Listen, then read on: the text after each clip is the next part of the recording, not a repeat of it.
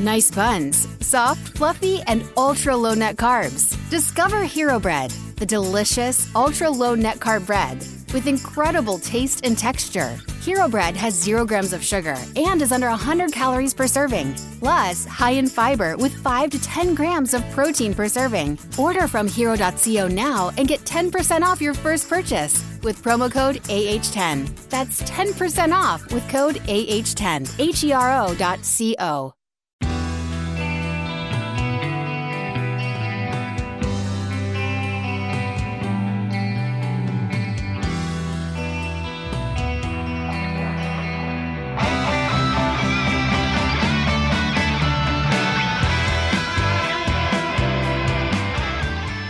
Welcome to Tunnel Talk, a No Facts, All Feelings wrestling podcast on the Social Suplex Network. I'm Allie.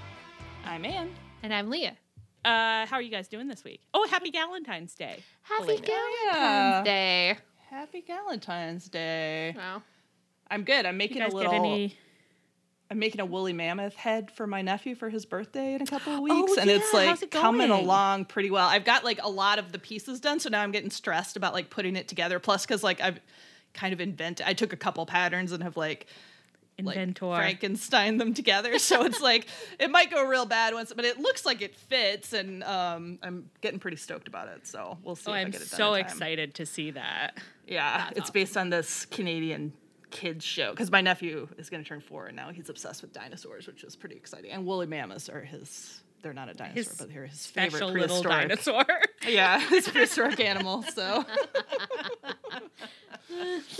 Good stuff. Wow. Leah, how are you doing?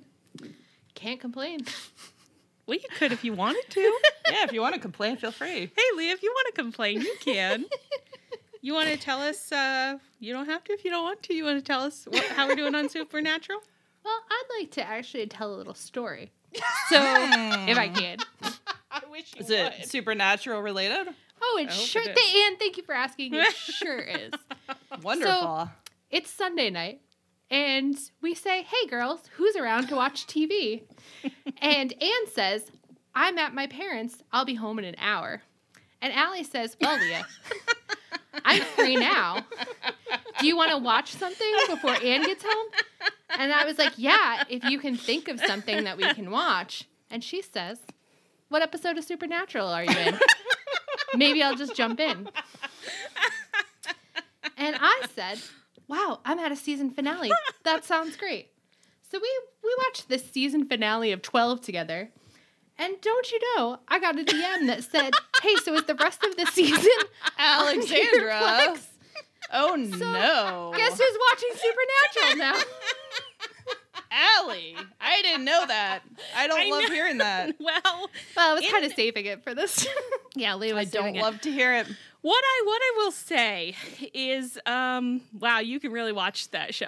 It really is just can really happen to you, is what I would say about it. That's why you shouldn't open the door and say, Leah, I'll watch a little 1 hour with you. But I will say, coming in at 13, you don't feel the urge to go back. That is something I will say really positive about Supernatural, is you don't have that feeling of like, oh, maybe I'll just go see what happened before. No urge. It's like, I could just keep letting this wash over me going forward, but there's only 2 more seasons left.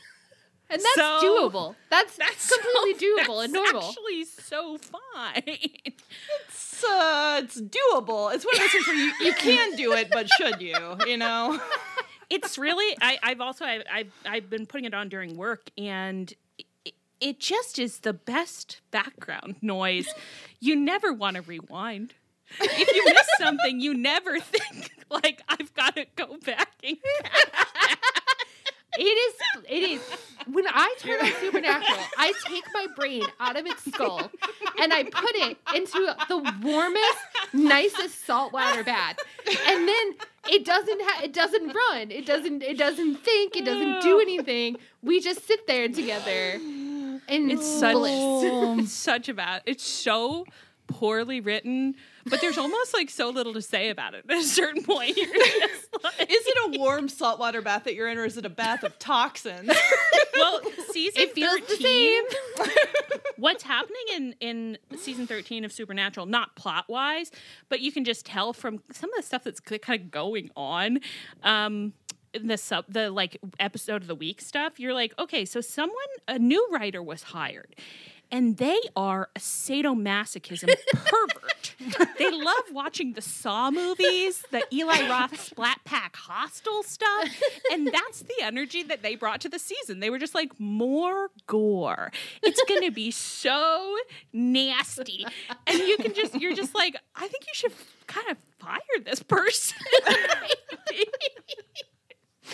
It is true that like the earlier seasons were much more concerned with like souls and emotions and stuff like that. And these later seasons are like, he cut his arm off with a butter knife. People's mouths are sewn shut and oh no. It's not a good show. But the other show, I've been watching that. I've been watching that, and I've been watching Psych. And Psych is that's a real bath. That's so pleasant. No one's mouths are getting sewn shut on Psych. We can the all favorite show of Zoomers. Zoomers love Psych, you know? They're out there saying it's their favorite show. That is true. Wow, those Zoomers, they're really setting the tone. Okay, so two have fallen. Gondor has fallen. No longer can I be a voice of reason on this topic. It's so troubling. Here's the thing. Most winters I have seasonal depression. And I didn't the winter of 21 because I watched all of BTE. Then I did ever since then. Now, this winter, emotionally healthy because I have a project. So it turns out that every winter I have to have a project. And if I unhook my brain, then I don't feel sadness. It's good to set yourself a little productive goal, like watching the entire run of Supernatural. And if I could ask the listeners not to send a clip of that to my psychiatrist, that would be great. Oh my God. Well, you know, what can any of us say? Things happen. In this life, things happen and you're just along for the ride. Yeah, in February things happen. In February, things happen. You can't be held responsible for January and February behavior, certainly. It's so true. These are months outside of time. Well, that was a great check-in for all of us, I think. And, you know, hopefully soon we are watching The Sopranos. I don't think we said that on the show. Somebody asked us whether we were still watching Battlestar Galactica, and we explained that we had to take a pause because our friend Aaron had some family stuff. So the three of us have switched to a cult indie little production called The Sopranos. But explain how I believe you described the experience of watching The Sopranos. That means that we have to take it a little slower than some shows we've seen. I'll tell you, it's no Supernatural. Brain's not in a bath for that one. No, you have to watch The Sopranos with your eyes, your ears, your powerful mind, and your heart. So true. But I love it. Oh my God.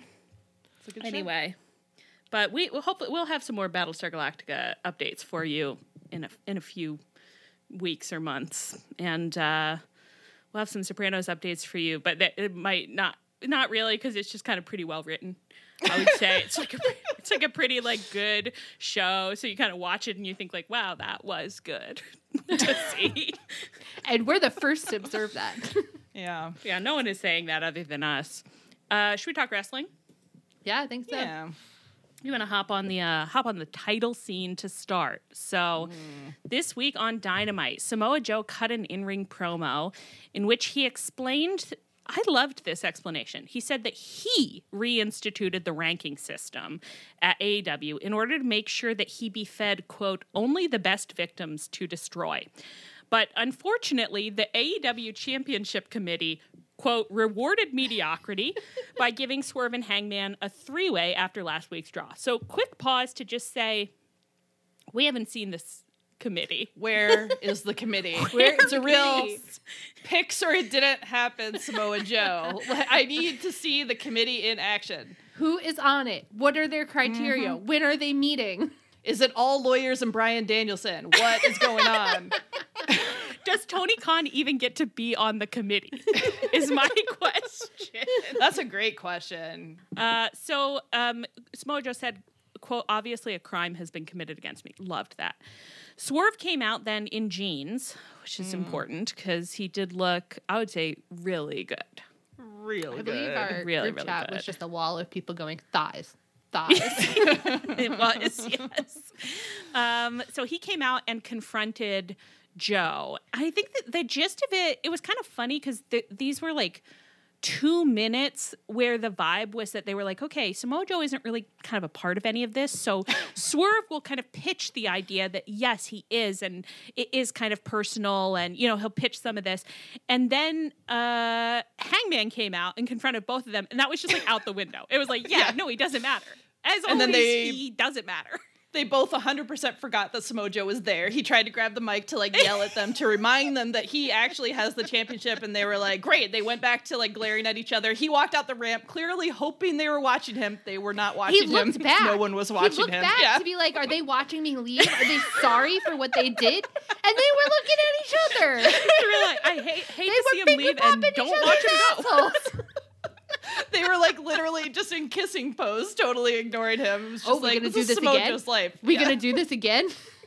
Didn't you feel like this week, we had reached the point in the Rivals scenario where I'm like, it's getting late in the season and they're kind of so into fighting, they're understanding it on a different level that it's it was kind of, there was a fun playfulness to it almost. They were so excited to be doing it again, actually. Does somebody want to say Hangman's line? Hangman's perfect line? When you're writing your Dynamite reports, don't say I was bad. I wasn't bad. I wasn't bad. Wow. That pop culture king. Thank you, sir. Thank you, sir. Samoa Joe also with that great line, this walking domestic dispute ends tonight, which was one of the things he said in an attempt to become relevant to a scene in which he was irrelevant. He simply was not. Of course he knows they're married. Samoa Joe knows that more than anyone. He's constantly trying to get their attention off each other unsuccessfully. Oh my gosh. Any other, I guess, any new thoughts about what is going to happen at Revolution? This is it was a fairly short, perfect little segment that I think woke us all up, delightful. I think this was the only thing that really kind of moved things along. What do you think about the Revolution match? I have no idea. I mean, something about the way Samoa Joe was like, I want to be fed challengers. I was like, you've only had Hook. So is it possible that he's going to lose at Revolution having only had Hook? Hook is, so I'm sorry to Hook, but he is nothing. This was the week where I was like, Samoa Joe has kind of not been doing a lot. He's been delighting me as champ in a way he never did before. So it's I'm very fond of him, but it's it's just funny because it's well, he's kind of done these promos that have been taken over by two people who don't care about him at all. So I really feel like anything being could happen. It's my special day, and it's two randos off the street came in and they've hijacked the wedding, and he just keeps being I paid for this wedding. It's exactly like somebody proposed at your wedding, and you're like, bitch, propose somewhere else. But instead, they've come up and they're like, can we get married right here and right now? This priest in front of this congregation.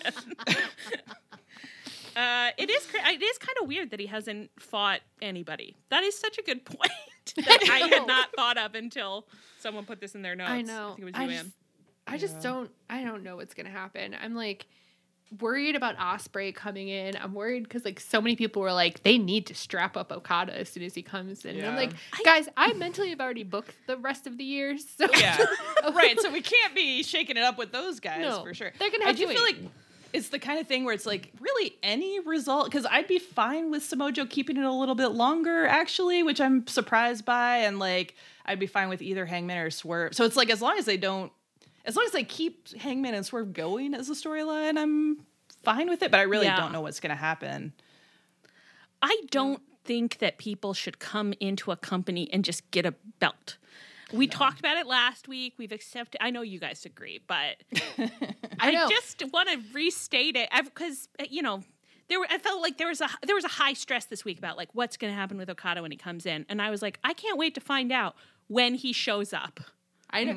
Well, I forget who it was, but somebody on Twitter.com was like, if Okada debuts at Big Business, he should win the belt that night. And I was like, what are we doing here? That's wild. That's just a wild opinion. Yeah.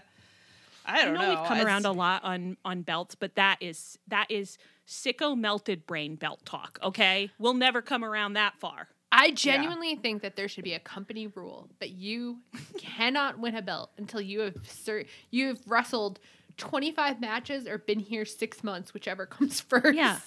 Yeah. Well, it is like, I think they need to think of this as like a TV show that they're putting on that has different storylines and different people that your audience is invested in. And like, it's great when new people come in. I can love a new talent, but let's keep our show on the rails and like integrate people into storylines. I love when you describe literally what wrestling is, but of course I know exactly what you mean. It's like, guys, let's remember what we're actually watching. Okay? Let's remember what it is. It is a weekly TV program. Television show. Never forget. Do you guys have anything that you want to say about Brian Cage and Hook? No, except Brian Cage is being just like sort of a little bit charming in this, which shocks me. I think it is the best work that I've seen him do probably ever. Yeah, at least it's like in a long time. The only personality I've ever seen, and it's like, of course, I'm not very interested in him still, but it's like, oh, that promo was a little bit funny, It's just like, well, it's fun that he's been experimenting with humor. People can surprise you. Yeah. That is so true, Anne. People can surprise you, even in wrestling. Let's move on and talk about Adam Copeland, who had an in-ring promo with Tony Schiavone on this week's Collision. I don't want to explain this. So Cope is third in the ranking, so I guess he can fight for either of the belts that isn't already being fought for at Revolution. So Tony was like, which belt are you going to fight for? Which I have to say is quite funny, where it's like, I think probably the one that his best friend / mortal enemy holds, if I had to guess. But it would be quite the swerve if funny. He was like, I'll go for Orange Cat. Oh, well, I guess Orange has a belt. The international belt. Yeah, I mean, that was his other option. And if he'd just been like, yeah, that sounds good. And everybody was just like, wow, the rankings really are shaking things up. But he was intimating that he thought that he would challenge for the TNT belt. Danny Garcia came out. Oh, I forgot to say he did take a second to scold our EVPs for their heinous behavior last week. I really enjoyed that he was like, if I was there, it wouldn't have happened. I was like, I don't know. I think probably would have. Everyone else in the back just doesn't care the way that Copeland cares, Yeah. I really felt so proud. I was like, nothing could stop them. When they want to do bad things, they'll do bad things. They'll do bad things. But Danny Garcia came out in the middle of this promo to say that he's also been picking up plenty of wins, and he beat the Patriarchy last week in the trios match with FTR, and he actually wants a shot at the TNT title. So Cope was like, okay, he kind of was like, I think you're like an uppity young cub, but FTR like you, which is like, that's the least meaningful thing on earth. Like, if FTR like you, it's basically like a negative in my book. But he was like, okay, I will give you a shot. Next week, I'll fight you, and whichever of us wins will get the TNT title shot. And then as Danny Garcia went to leave, Cope like grabbed his arm and yanked him back. And should I read that? I'll read this little line. So he said, Cope said, now I know you had a match tonight, and that's the only reason I'm not taking your face off right now. But make no mistake about it, you're now threatening to take food off my family's table, and that does not work for me. So I am going to beat your ass next week. Okay. What did you guys think about the line, about the interaction, about the characterization? Like, what are you getting? Us as idiots. It seemed like pretty normal trash talk, and I think it's a good place for Cope to be like kind of like cocky in this like I'm like in this big league way, like where he's like I'm the senior of this high school. I'm a starting quarterback. I get the nice showers. You know what I mean? And like Daniel Garcia is like, why are you being such a little bitch about it? You know, like he tweeted and he was like, yeah, you've had a feast since the day before I was born. I'm trying to get a bite. You know, like I feel like that's pretty normal like stuff, and it's like not bad. Yeah. He's our little underdog. Yeah. Yeah. I like basically didn't think anything of this line. Like it just went right by me. I was like, sure. I think the other thing that I'm getting from Cope is like very much like his character on Percy Jackson, where it's like at first he shows up, he's like kind of funny. He seems like maybe he's going to be helpful to the kids, but he's got this little mean edge to him where you're like, you don't trust him, you know? So yeah.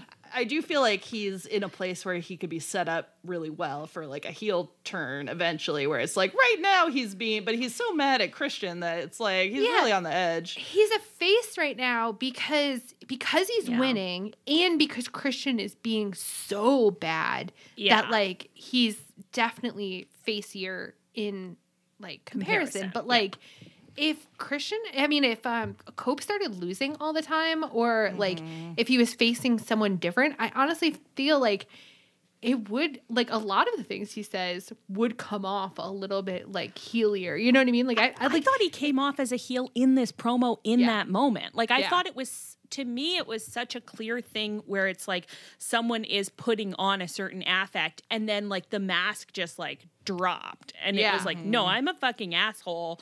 And like, you don't get to be as big as me without being an asshole. It's like, as we're talking about this, I'm like, well, of course there's some Punk trauma here. Like it's like a similar type of character thing when like a big guy comes in and he's being like, oh, I'm so happy to be here. I'm so happy to be here. And then Punk was always doing stuff where we were like, okay, so he's heel turning because that is shitty behavior. And he was just like, no, I am a face. So it's like, I do get that it's, you know, a lot of wrestling is about like, can I trust someone to actually be dropping breadcrumbs that I'm supposed to follow? But I felt like he was, I guess. And maybe I'll quickly recap the match and we can talk about it in that context too. So Cope and Danny Garcia did fight on Wednesday, but neither man won. Instead, Nick Wayne and Luchasaurus, I don't want to call him Killswitch, interrupted the match, beating up Garcia and Cope, and the match got thrown out. So no winners. Christian and Mother Wayne came out, and Christian pulled some chairs out from under the ring, and like Killswitch took out Danny Garcia. I hate describing this. Adam Copeland entered the ring, and he and Christian like whacked chairs at each other, and then Mother Wayne took Cope out, and then Christian cheers to the head chair. What is it called? Concerto. So Cope gets fully laid out and is like wrecked. But I was wondering if you guys had any thoughts about like how the match felt, like how their like alignments, I guess, felt, or how they were behaving in the match. Yeah, I mean, I think Daniel Garcia seemed like you said earlier, he did seem like the underdog. Like, he is the one you're rooting for because, you know, like, Cope is older and has had shots already, and you want Daniel Garcia to get his shot. And I think, I mean, some of the way that Adam Copeland was behaving, I'm like, yeah, he was playing heel. Like, he absolutely was. Yeah, didn't he break someone in the crowd's sunglasses? Yeah. Like, yeah, I mean... I think this goes back to what we were saying last week, too, where it's like, it's okay for someone who is nominally a face right now to be doing some heelish stuff. It's like, it doesn't, like, this is the opposite of he can't be a heel because he's being cheered. You know what I mean? Like, This is the other side of it where it's like, you can, your face term can go so slowly that you're giving these kind of hints, and like, that's okay. Like, I don't know. Yeah. It is, again. And it's like, it is understandable if people think like it's not going to pay off in an actual heel turn, but I do feel sort of, I don't know. I feel like Big Cope is a better dude than Punk. I mean, we'll see what happens. I don't know, but he's been pleasing me so far, you know. So and to please us, is, well, some ways it's not that hard easy. Sometimes. Yeah, we have exacting, but it is a great thing to do. Standards. It's important to please us. It's important to wrestle in ways that we like. To get the fun-loving girls demographic, like not everyone gets that. I'll tell you. Are we not the benchmark of success? Is not getting praise on this podcast the highest honor that you could look for? Yeah. Cope is clipping this and putting it on his phone to listen back to and be like, yeah, that feels good. Only those girls understand what I'm doing. They're the ones, they see me. They see my art. I am so glad. Yeah.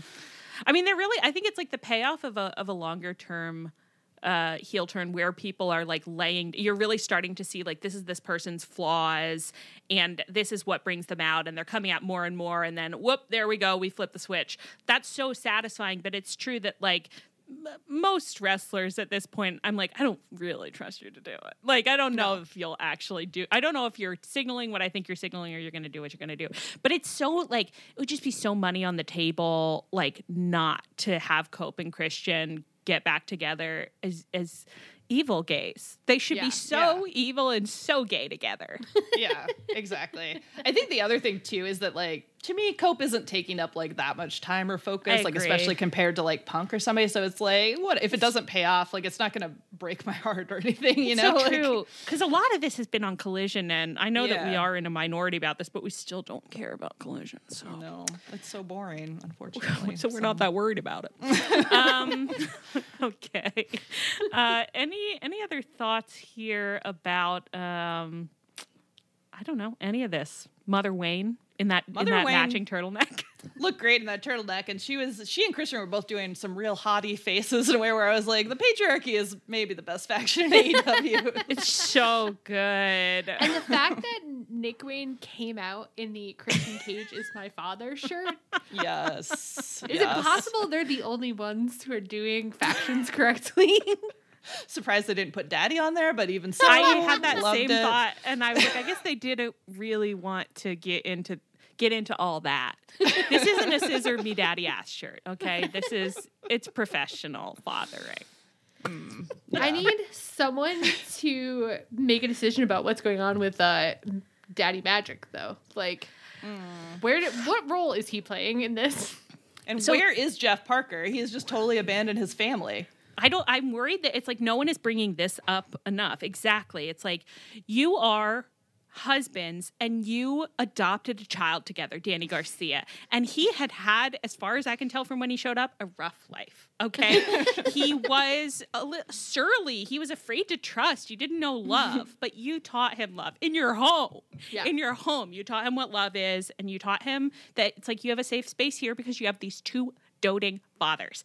And now I think they have divorced as far as I can tell. But it's not just like the marriage fell apart. It's like Jeff Parker moved out in the middle of the night and hasn't told anybody. Like, he has moved in with like Ruby or whatever's going on over there. He's not answering the phone. Nobody, like, oh my Danny's God, calling, right. Matt Menard's calling. Like, he is not checking his voicemail. He left town. Is he paying child support? He's gone.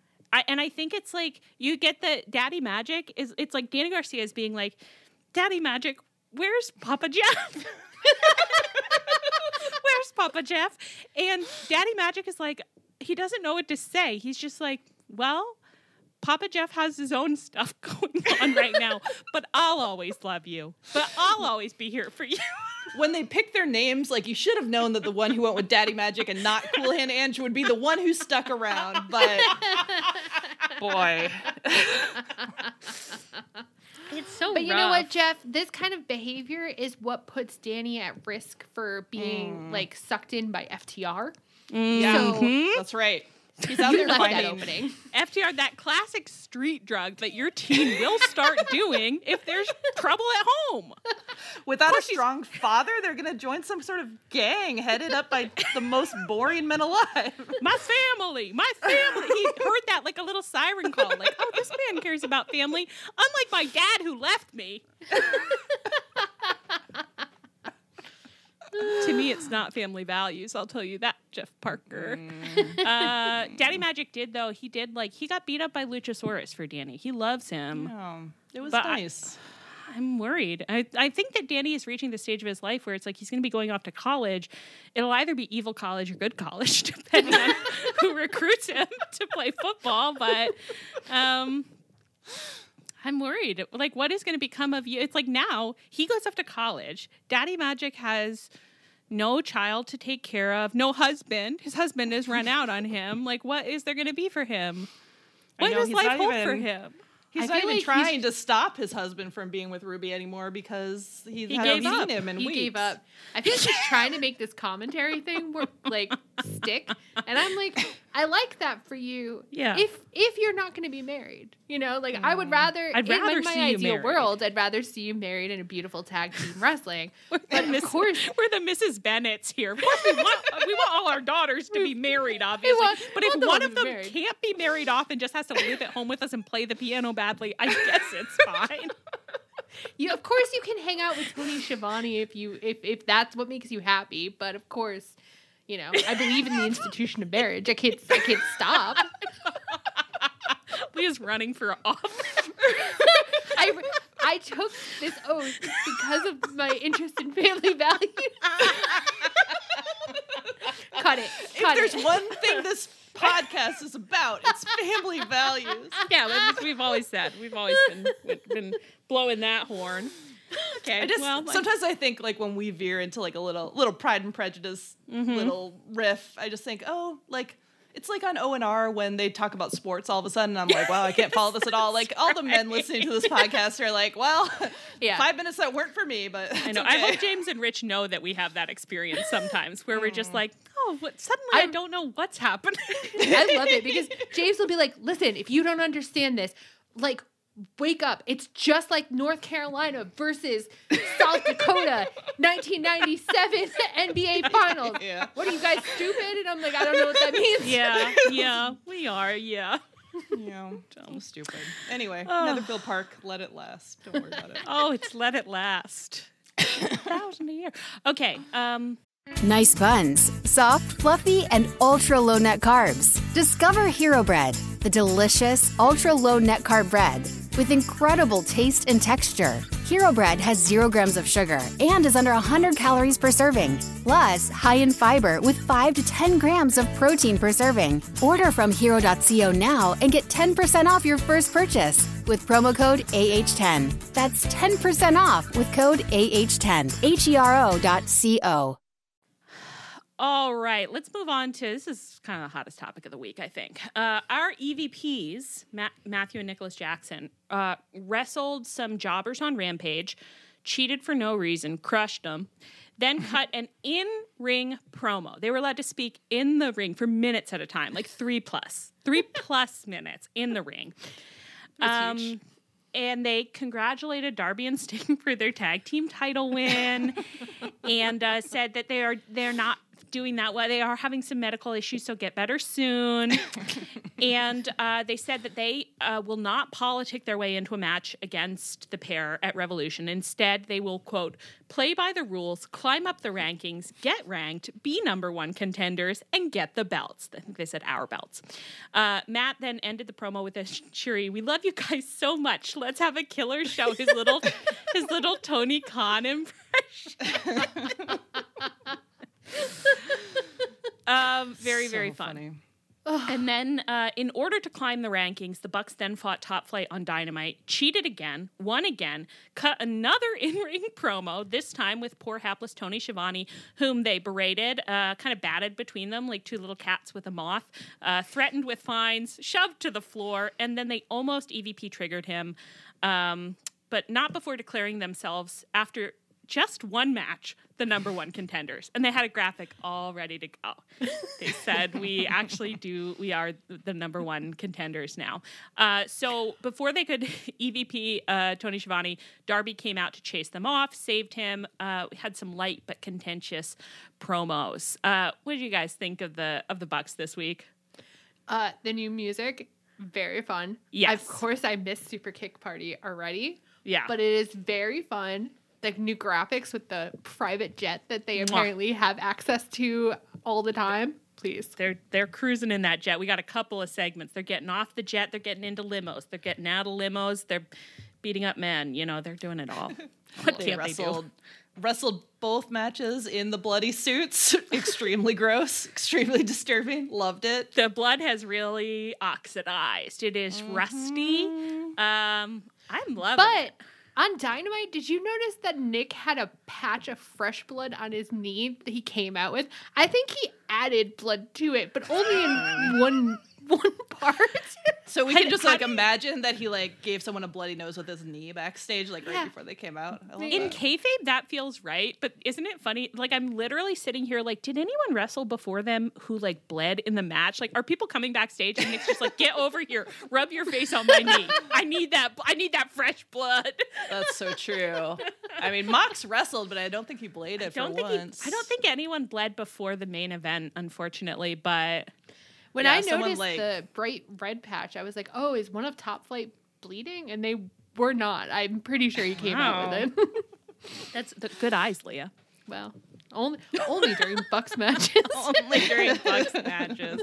I think the whole new presentation is great. The in-ring promos were so good. Like the whole... You know, it's funny because sometimes it's just like, what do you want me to say? Gimmick working so good. So good. They're being so funny. The like, I'm sorry, my brother's such a hothead. And then Matt being really passive aggressive. Like Tony Schiavone is such a good damsel in distress. It's crazy.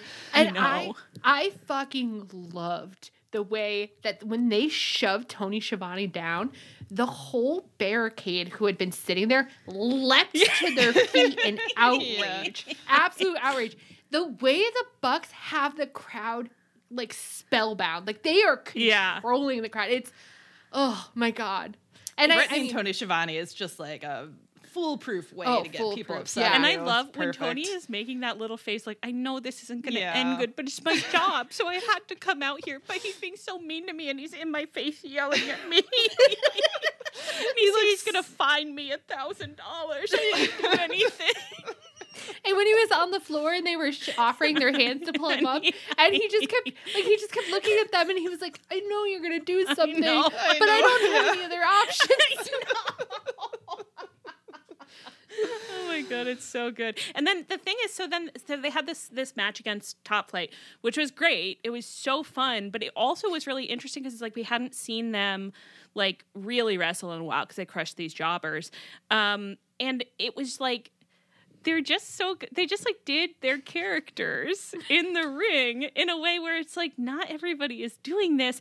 And the great thing about these characters is that they are pretty like ludicrous and they're cheaters. They're like, kind of cowardly, right? They're like hiding behind the EVP status. And everything about the way they wrestled was so great in that respect, where they are not afraid to look so fucking stupid. Like they're not afraid to look cowardly. They're not afraid to look like goofy, and they're wrestling in these fucking suits.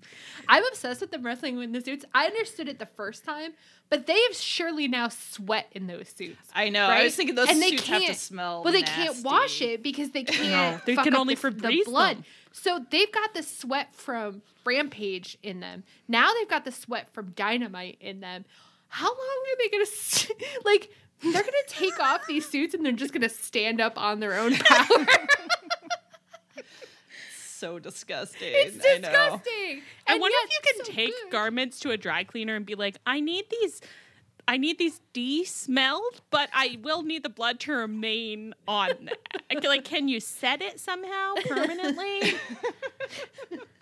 It was so refreshing also just to see like a tag team wrestle another tag team. Wow. Didn't that feel like such a novelty to you guys? I was like, wow, tag division's back. Look at these two sets of brothers who belong together. So good. And I know that I'm like kind of biased because I'm just like, I love the Bucks and I think they're so good. But like Top Flight, like they just seemed so confident and good with the like where I was just like, oh, you guys are like killing it tonight. And they've been good in the stuff against Private Party, but when it's two young teams, like sometimes there are those moments where it's like, and nobody out here is really in charge. But it's just like it was just like, oh, you guys are thriving because your loving mentors are here taking care of you.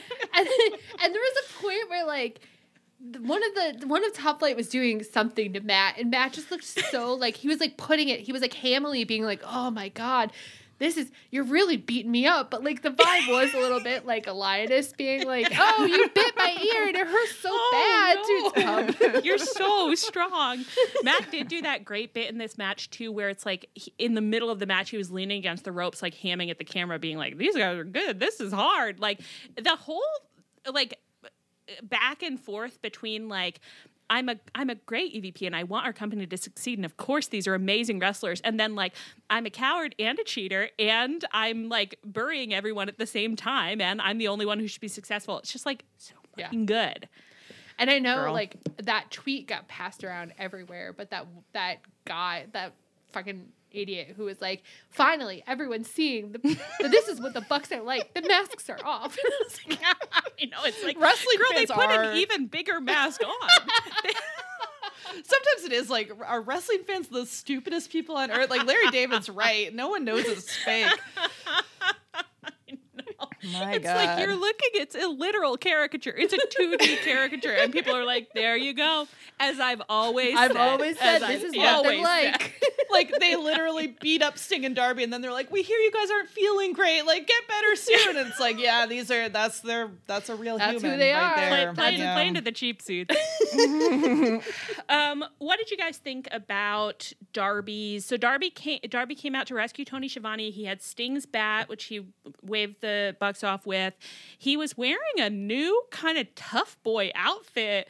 I was intrigued, but a little alarmed. Like, I was like, did someone tell you can't wear shorts anymore? You can. You can wear them as long as you want. You never have to stop. You're my little boy. But he was wearing a tough boy outfit, and then he gave this little promo. What'd you guys think? I often think that Darby, he clearly has thought through a point that he wants to get across, and he's very excited to get it across. And I'm often like, well, that's not really the tact I would have taken. But you're doing okay. That's how I felt about this, where I was like, okay, so you clearly, you want to buy into, like, we're making all of the terrible crit about the Young Bucks, we're making jokes of it. And that's what he did. And it was fine. Like, I think, like, the Bucks reacted to it perfectly, and, like, it got pops at times. So I'm like, I don't think that it did anything for you. Like, I don't think, Darby also has to worry about himself. And, like, that's not what I would have done for Darby, but it was fine. Like, I don't know. It didn't bother me.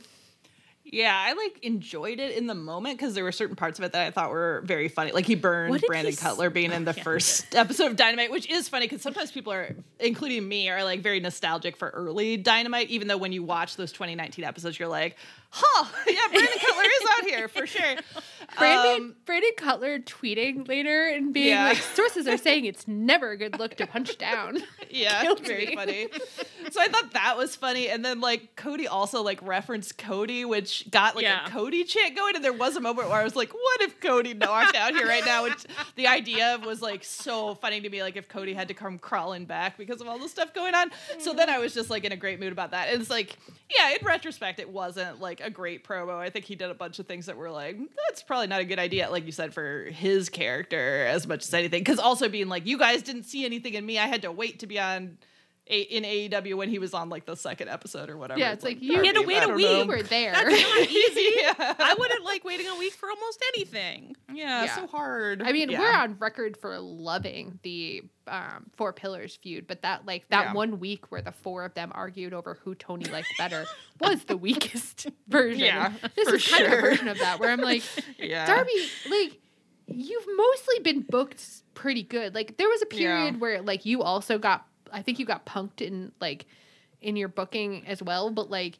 mostly you've had it pretty okay. So I think you're fine. It's funny because I do think a better tack would just be to be like, guess what? No one is so important that they don't have to respect other people. Like, if he just came out and was like a little like Mr. Rogers being like, this is such shitty behavior. You're being bullies. You're being mean bullies, and maybe you are really talented, but that doesn't give you a right to step on people. Right, and he could even bring back, like, the early days and be like, you guys wanted to change the world, and I thought you guys were legends. I was like, you guys are going to be, you know, icons the way Sting is, and I was so proud to be coworkers with you, but you're not acting the way, like, legend should. I mean, like a little better than what I'm saying. No, but totally, like there's a way that you could be like, and you could bring it back and be like, Sting's taught me a lot about what it means to be like a big name in the wrestling industry, and this isn't it. And it's like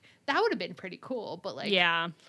Look, but you know what thought I had? This is all true, and it's like, as always, let us backstage because we're cooking this up on the spot. This isn't even in the notes, guys. So it's like we could give you these notes anytime, and we'd love to, and it's fun for us and easy. But what was I gonna say? I'm just like so distracted. I'm like, and again, give us a job because or it's like we don't have to get paid. We just love to give you some ideas. But I was thinking about this, and I was like, yeah, this is not the angle to take, but it was like fine, and it was fun. What did he say that was so funny? The marble mouth thing he said, where he was like, he said mission statement, but he sounded like me when I have my night garden. Where you're mission statement. I forget exactly there was how something else though. It was like a weird verbiage that he used after that. He just doesn't, he's not, he really shouldn't speak just because he's not a promo guy. It's his mystique is, when he doesn't speak, it's better. But I was thinking about it and I was like, well, why would he do this? And then I was just like, this man is about to climb Everest. It's like, what do you want? I don't know. You let him go out there. Like, he decided to climb. He's a wrestler. He has all the money and he can do anything he wants in the world, and he's just going to climb Everest in 2024. Like, whatever. Just move on. There's not a brain in that tiny little head. Like, he's doing his best. It was vaguely coherent. He does such beautiful wrestling. I'm obsessed with watching it. I'm obsessed with when he's just glaring at someone. And once in a lifetime, he has a feud with Ethan Page where everything he says is right. And that's all. That's what we can say. That's what we can say. Okay? It's so true. Every time I'm reminded of that feud, I'm just like, ooh, boy, just the perfect art of that Darby Allin, Ethan Page feud. We didn't feel like know pure at shit the time. Just want her back. Yeah. It was fairly early on, and I don't think we realized like it's never gonna be as good as we have it right now. That's right. No. Oh my God. If we could go back in time. Right. Darby's done a lot of things that we've enjoyed since then, but never anything that we enjoyed as much as we enjoyed that sit down with Jim Ross. And same with Ethan Page. They've just never gotten to that level again, and I love both of them. And because that whole feud was about like you chose normalcy, but I chose being a freak, and like I'm proud of that kind of thing. They both were leaning into that, where it's like Ethan Page really was like, that's my jock bully, and he beat me up, and then we kissed in a car, and then he called me a. And Darby was doing that press on nail bit where he kept gouging Ethan's eyes out with his long nail. It was just like everything they did was like, y'all are cooking.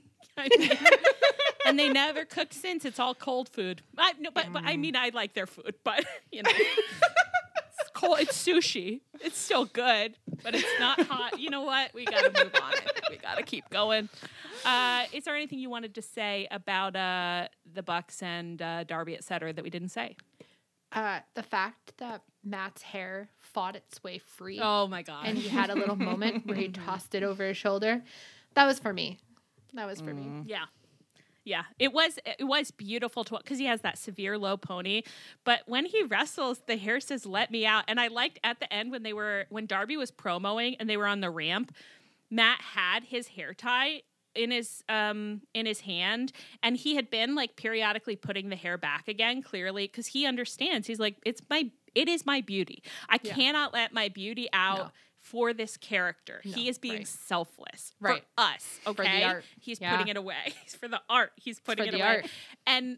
But he was holding it, and I was like, he's going to put the hair back up. But he didn't, and I was like, you can have your one moment of weakness where you said, I still have it. I want you to know that I could still pull this out at any moment. This is just at any moment. Just to remind you guys. Any moment. It's here. I'm tucking it away, but it's here. In an instant, I could go girl mode, and you would be knocked out. But you know what? As we've said before, the IWC doesn't deserve girl mode. So now you get boy mode, and he's great at that too. And you know what? Listen, I'm so happy that they're getting acclaim. They're getting, universal praise. Am I a little disgusted that it had to be when Matt was in boy mode? Sure. Yeah. It's something I've noted. I've certainly thought about it. Oh, you like him now because he's doing masculinity. Yeah, okay. And now that he's performing masculinity, you like him again. Oh, sure. Now you say like, oh, the Bucks are best in the biz. No one's talking about it enough. Yeah. You know what? They were the best in the biz when he was in girl mode too, but I got to see him in girl mode every week. The way you were like, and now he's in boy mode, and he's great at that too. Like, just with this pained, like, of course, it's not what any of us wanted. It's like I'm from a UNC family and my child is going to Duke. Am I proud of him? No. Of course, it's a good school objectively, I guess. Now everyone's praising him now that he's a Duke. Sure, I've not noticed. It's not where I would have liked to see him succeed, but of course I want him to succeed, and I want other people to see his success at UNC.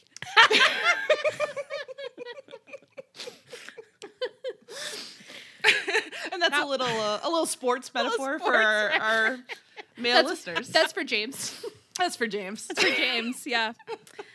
Oh my God. Okay, we gotta move on. The undisputed kingdom. We saw your comments about how we can't stop saying the United Kingdom. A few people pointed it out, and what I'd say to you, love you so much. It is not as easy as it seems to talk this much. None of us knew that we'd said it, and probably, if I had to guess, 2 minutes from now, we will say it again. We will be saying the United Kingdom. But get used to it. It's a stupid faction name. It's not on us. Everyone's saying the UK all over the place. What are we supposed to think? Okay, undisputedly, the United Kingdom beat Chaos on Rampage this past week. I think someone pinned Rocky, but I don't know who. And then OC fought Ishii on Collision and won, but was... Oh, right. I forgot. This is the part where I was reading the AEW recap. And if you guys haven't checked these out, you got to check them out. Because I always said this, but not for a long time. In the AEW recap, whoever is doing them, and it's not Matt Jackson yet... they will have these paragraphs where every single sentence has an exclamation point. Let me try to read it. The Undisputed Kingdom surrounded the ring after the match. Taven Bennett spiked Orange with a stuffed piledriver. Ishii sprinted back to the ring, and the Undisputed Kingdom retreated, trembling with a steel chair's reinforcement. It is like, you just get the impression that Tony Khan has drunk like 5 Red Bulls, and he just writes these recaps himself. Mile a minute. He's just like, we're all having fun. If you told me that Tony had his 5 Red Bulls and writes these while watching on the monitor in live time, I would believe you. I'd be like, that checks out. Yeah. It should be impossible, but I believe that he does it. And I also believe it because sometimes I realized this week they give you a lot of quotes, which is why they're good to read. They give you a lot of the promo quotes, but they censor them. They take out the bad words. Yeah. The bad words and the dirty parts, they'll just be like, and then the promo ended, actually. Like, there was nothing about beads in there at all. Yeah. No tits, nothing. Okay. What did you guys think about the Ishii match? It was good. I mean, I think Ishii had fun. It seemed like his vibe was like, he was just like, this is a goof. Yeah. I like when serious guys like clearly want to have a match with OC and then they want to participate in some goofs. It's good stuff. Yeah. I know, and he always has like one centerpiece special joke for them, like his one where he just like fell over flat on the mat, and I just thought that killed. I know that, and I know that killed when you suggested it too. You're like, I got a special little thing I would do in there. It's gonna be funny. Don't worry about it. Just a funny guy, but yeah, Ishii fridge. And he was so did I explain it? Oh yeah, they got beaten up. Oh, I read it in my Tony Khan voice, right? Okay. So then this week, Tony Khan announced that OC and Matt Taven would have a Texas death match on Dynamite. And he announced it on Twitter. And I do think, I was like, I wonder why you would do that. But okay. But it was the main event, and it fucked. It was so fucking fun. It was so fun. Good. It was crazy because OC's not like a deathmatch guy, but like this match went so hard and they did so many like just funny and creative things. And Matt Taven looked great. I was like, do I love Matt Taven? Actually, I don't understand why this happened because Matt Taven came out of it looking so cool that I was like, should OC fight Matt Taven at Revolution? Yeah. Which is kind of not what they, like, they should be doing this to Roddy. Like, Roddy, and I was like, why didn't Roddy have a death match with Greg and come out of it looking super cool? That would have done more to build for Revolution, because we already know that OC can go. But Roddy still mostly looks like a dweeb because he's still like doing the yelling thing. Yeah. The last we saw of Roddy, I think, in this match, because everything went kind of haywire. We'll get into some of the stuff we liked, but everything got kind of haywire at the end because people were running out. It was our clown car where it's like Greg's coming out and another man and whatever. Roddy came out and he's screedling around the ring and then he got shooed off like a cockroach. Like, you're right. It's like Roddy didn't come out of this looking cool. Matt Taven, who's wearing big old white Mickey Mouse gloves all the time, came out of it looking cool. Yeah. It's crazy. It's like, look how tall he is. Look how powerful he is. He's doing fun wrestling moves. Like when there was the table set up and he was trying to get OC to fall into it, but OC kept saving himself, and then he ran to do a spear and OC stepped to the side and he went through the table. I was like, that was a cool little sequence. Yeah. It was great. Awesome. And as I also developed deeper fondness for him as a performer when it's like they had the whole thing where it's like he did get OC on the table, but the table didn't really crack, and they did a little improv to be like, well, we got to crack the table. We got to fully crack the table. So he set it up and he did, I was just like, wow, these are good performer instincts. Right. Mm-hmm. Yeah. I think Matt Taven should take the Revolution match. He should incite a revolution against Roddy. Woo! Woo! Mm-hmm. Yeah. And then they did this bit where OC got a box of chocolates out of the ring that were given to him by a little Chuck Taylor, and inside were a bunch of thumbtacks. And then Greg came down the ramp later with a box of flowers that had a pipe in it. I just feel like the Best Friends are so good at doing something like I haven't seen before that's like funny and thematic, and I had a great time. They're really great at holiday matches. Yeah. Yeah, they won Best Prop Work, I would say. They did win Best Prop Work. Yeah. Can we just say belatedly, of course Matt Jackson did win the Mommy's Little Ham Award this week. Oh, sure. I just want to say it in boy mode, no less. Wow. that's playing on hard mode. It's a handicap for sure. And yet in disgusting boy mode. And of course he's good at that too. He did win that. But yeah, they definitely won Best Prop Work. Well, we were all in a mood because earlier in the night, this show, we loved this episode of Dynamite except for the first two, I think it was the first two matches, which were mock stacks, which we'll talk about, and Wardlow's squash match. And the second Wardlow came out, we're in the group chat screaming like, oh, Wardlow can fight? Then where the hell is Dustin? So Wardlow's fighting, but Dustin's still gone. Why did that happen? I thought it was because Wardlow hurt his knee. Yeah. Why did that happen? Dustin somewhere just like in mild little tones, just being like, my ankle still hurt actually. So do you think that like every time they have any kind of wrestling, like a booking thing, Dustin's like, oh, you can beat me up and write me off for a couple months, and Tony's like, oh no, I just meant like I'm gonna have to like change the order of the match, and like Dustin's like, don't worry about it. If you need to write me off the show, please. Have to do it would be my pleasure to take that beating. And Dustin could have, with his little hurt ankle, he could still limp in there with a box of chocolates for OC. He didn't have to be completely hidden from my view, you know? He said, I actually do have to be completely hidden. I don't want to be seen by my girls. I don't like to see my girls. Freaking Adam Cole in a wheelchair every week, but Dustin can't come out here. Dustin, they don't have any more wheelchairs back there. They can't put you in a wheelchair. I'm in like full child, like it's not fair mode. It's like Wardlow, Adam Cole, but Dustin isn't here. But then we were happy when OC brought his little box of chocolates out and you saw that it said Happy Valentine's Day, Chucky T, XOXO. My mood did lift so alarmingly. I was just like, that's his best friend. Yeah, XOXO, hugs and kisses from Dustin. That's so nice that he got him a present. Oh, and it's thumbtacks. That's something special they share together. Happy Galentine's. And Orange Cassidy had the funniest look on his face where he pulled it off and he was staring down the camera and he was like, look at this. Do you want to see what's in it? I'll show you what's in it. And then he slowly pulled it up and he was like, thumbtacks, bitch. Did you think it was funny too where he like took the like lid off it, but then you know how chocolates have like the secondary thing inside? They had put that on top of the thumbtack still, so he had to like pull off the little. I loved it. That was theatrical. They said we want it to not be clear for a moment what's going on in there. I did think OC had a little expression like, "It's so nice to get a gift from someone who knows you." Beautiful work. Happy. And I guess OC's still going to fight Roddy, who can never be sure. Oh, I will read. Listen, it could be good. It could be not. So Greg did like jump in front of a punch or something. He took a punch. He jumped in to protect OC. And Excalibur said, Trent took the bullet for Orange. They shouldn't be calling him Orange. And then Excalibur said, Orange is lucky to have a friend like Trent. And someone said, Taz said, yes, he is. Trent took the bullet for Orange. What a Texas death match.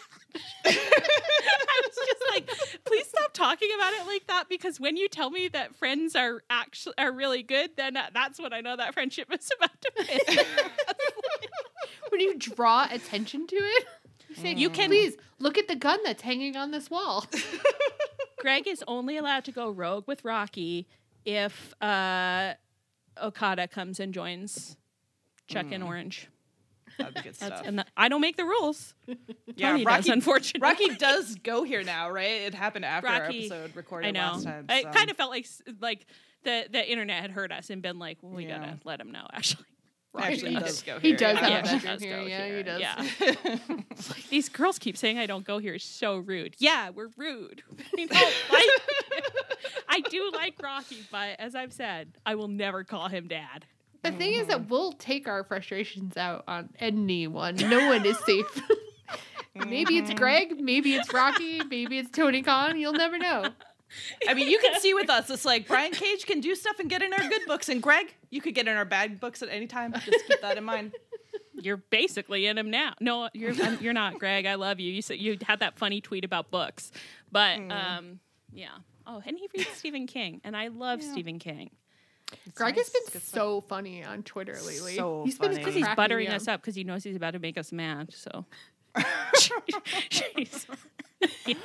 But you're right. He has been funny. You know what, Leah? You're right. I should give him credit. He has been funny. Thank you for pointing that out. All right. Shall we briefly check in on the old BCC? Okay. I made this up because I refused to read anything about it. So as far as I can tell, and we did watch a lot of this, Mox and Claudio fought two CMLL luchadors, Esfinge and Star Jr., I think, on Collision. And afterwards, FTR came out and into the ring, and they were mad, ?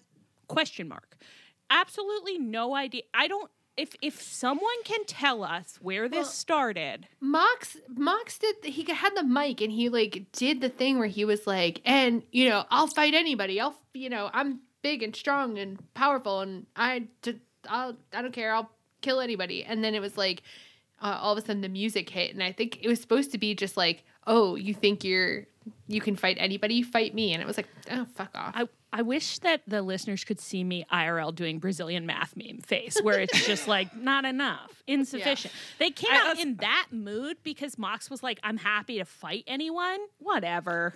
It felt very like FTR are just so creatively lazy and bankrupt. It's like they have no idea. So all they do is just like a run out to beat people up for no reason, which is like, come up with something. Like Eddie and Bryan Danielson are doing this like funny, like snubbing, passive aggressive thing. And that's like delightful. Yeah. That's new. That's interesting. Like FTR at least make up a thing where like Mox accidentally like, they just can't, because I think that fundamentally their concept of narrative like is completely reactive. Like they will never be the people to do something interesting that others react to. They're always just like, I don't know, they're NPCs. They have literally no ideas. Like everything they do is just like stuff from like 80s wrestling. And it's like, whenever Orange Cassidy gives an interview and talks about wanting to be somebody different and not just the new whoever, it's just like, yeah, FTR, like come up with one new idea. Yeah.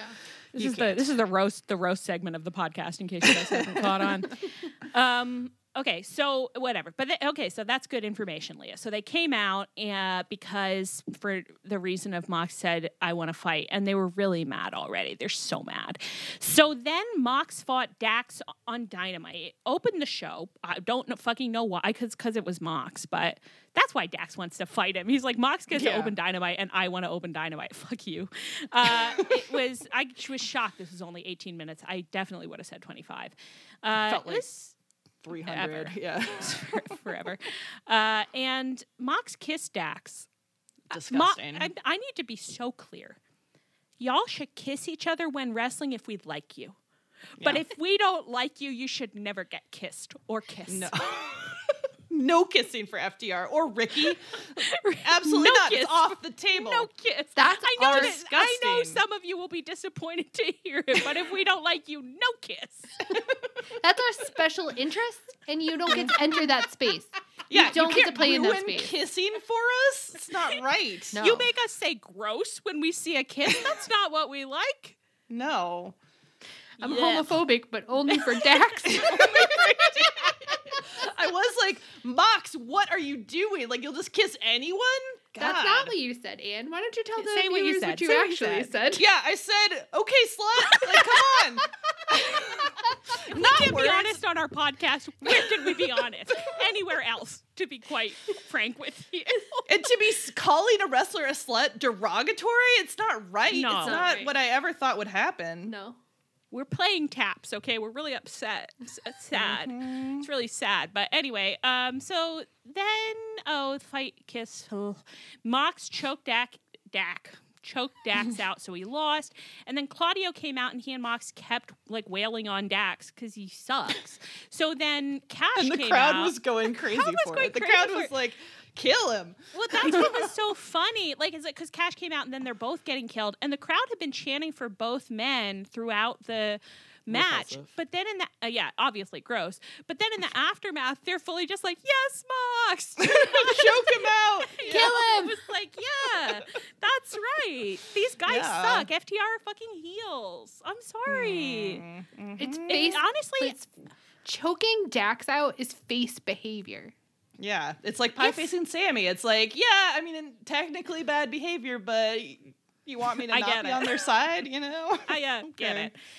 The thing is, like, sometimes I think about this where I'm like, if FTR would just be heels, I am never going to like them, but I would be able to deal with them. But just the fact that they're like, no, we must be good guys, and we are good guys. It's like, you aren't.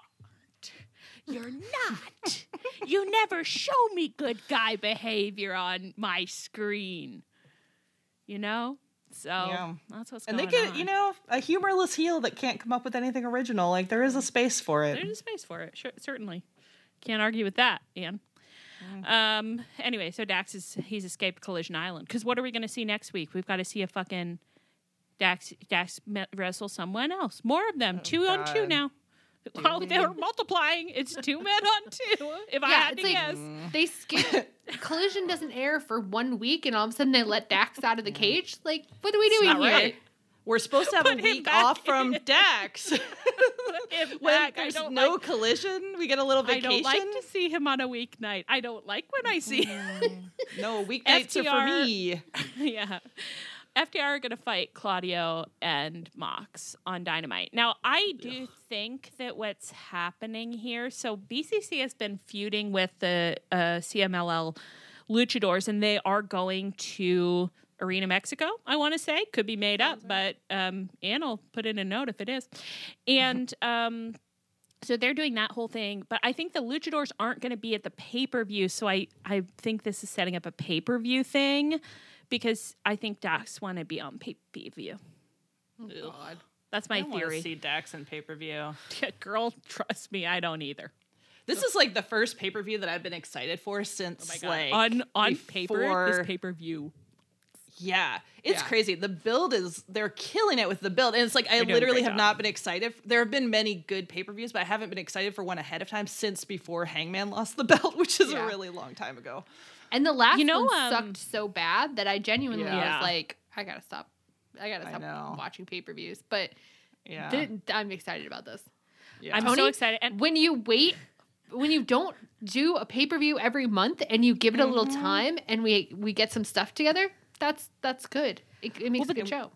We really had a hard reboot at the first of the year because AEW has been... Yeah, it's been doing great. I've been enjoying it. It's been great. You know what? It might have been a couple months ago when we kept being like, just develop things normal. Develop a little every week, and then over time you develop a lot. This cycle has really been like, you're super doing that. You develop a little every week, and then they also have set it up really nicely where it's like every week or couple weeks, one more match has gotten solidified. So even if you have an idea, you think that's where it's going, like they are spreading them out instead of, I feel like especially over the past 6 to 8 months, there were a number of times when it's just like, Tony, are there any matches? And then he would just like dump them all at once. It's really nicely paced. Yeah, it's like every week they announce a new match that I'm really stoked for, and that they've built up well, that I'm like invested in the storyline. It's crazy. Yeah. I'm liking it. Tony, I give you the credit. I'm even loving it. Buddy. Leah likes it. Well, I actually love it, Tony. Okay, well, suck up. My nephew had an argument with his dad where over who loved his baby brother more, like him or their dad. And my brother was like, well, I think we both really love Henry. And Grant was like, no, you love him, but I really love him.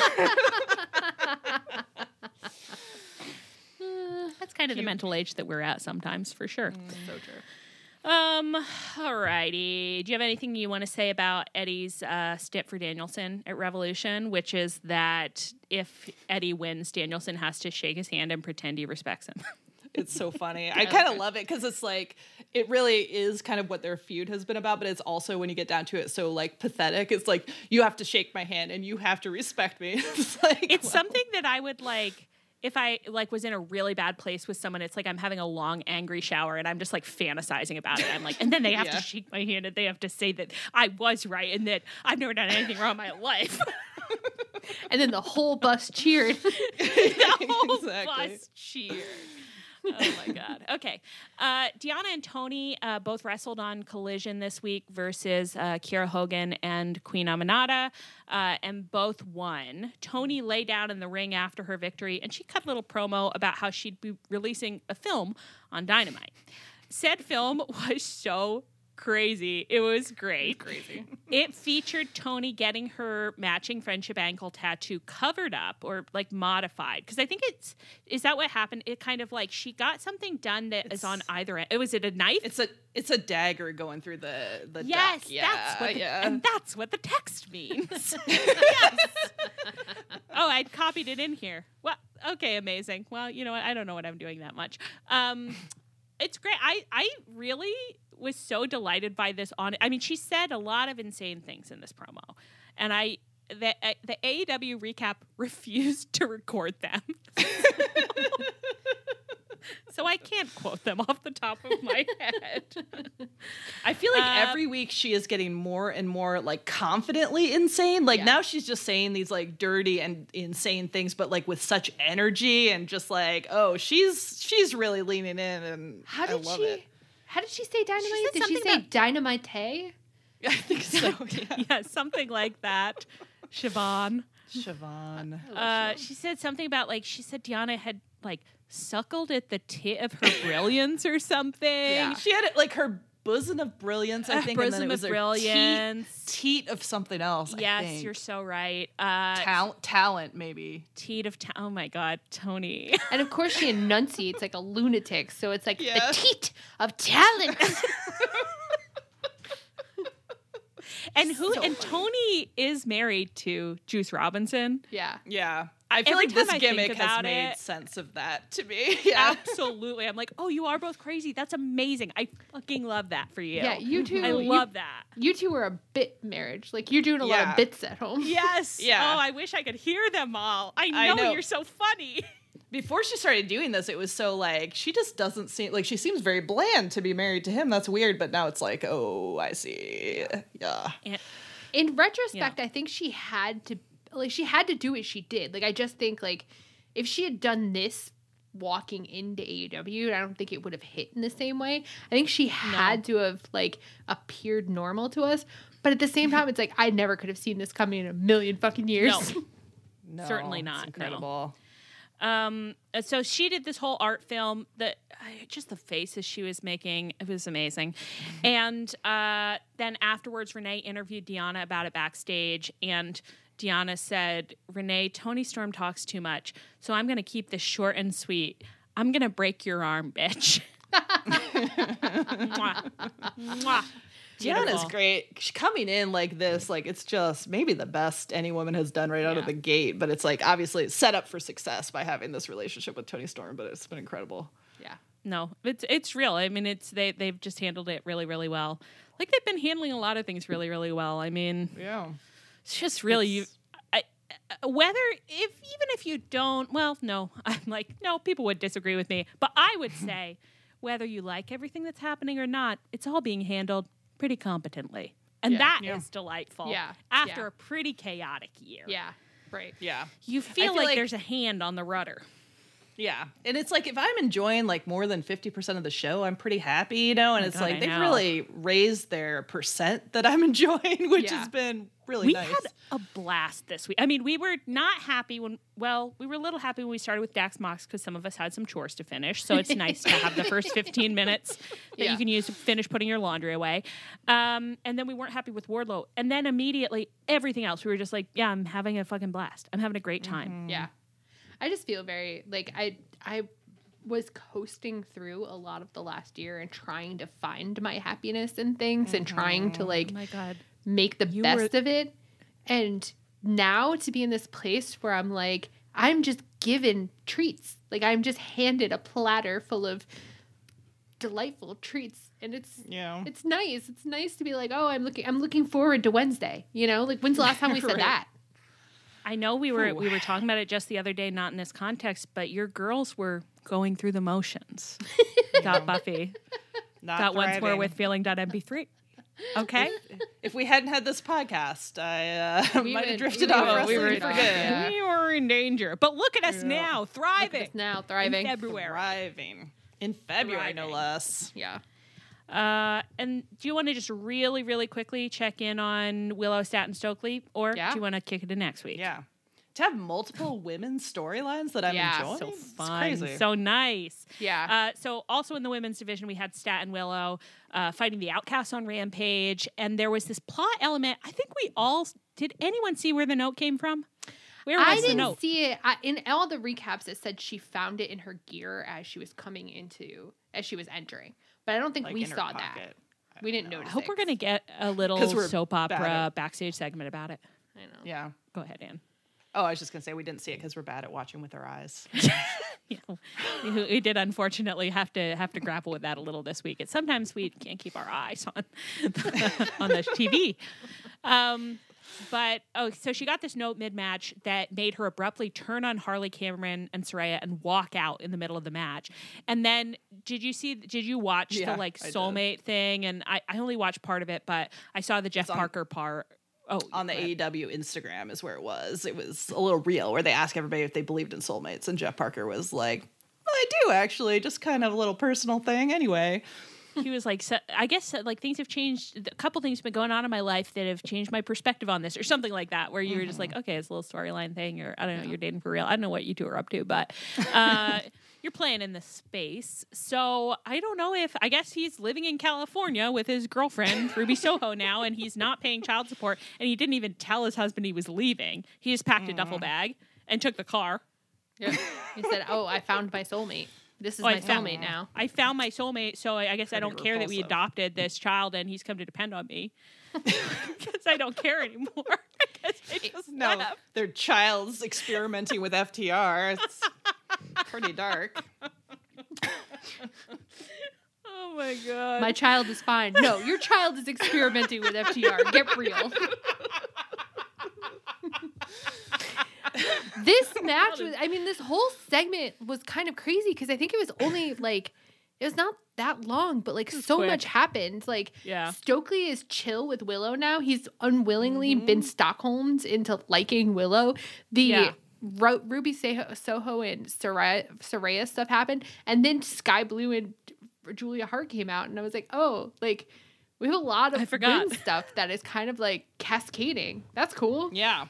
I know. Yeah, it made me wonder if like Willow's gonna go for the TBS belt or something with Julia Hart, which that would rule. If Willow got the TBS belt, that'd be amazing. Yeah, I would love that. Yeah, and we had a Willow Sky Blue match on Dynamite with Stokely on commentary, which again was building on, it's like he has accepted Willow. For now, he's accepted Willow into his heart, and he distracted the referee to keep her from losing, and then he got in the ring and he gave her a little fist bump, and they celebrated together.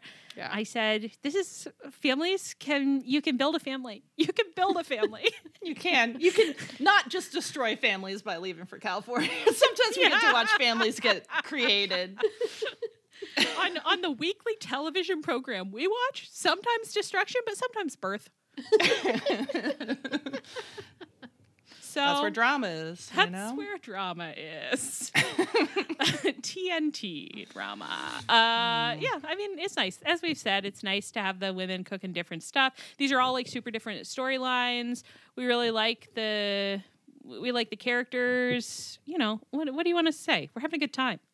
I'm happy that we're having a good time. I like us. It's nice to have a good time. It's nice to have a good time. And you know what? We can make a good time out of anything, but it's nice not to have to work that hard. Not to be like, I hope I'm not too negative on the pod today.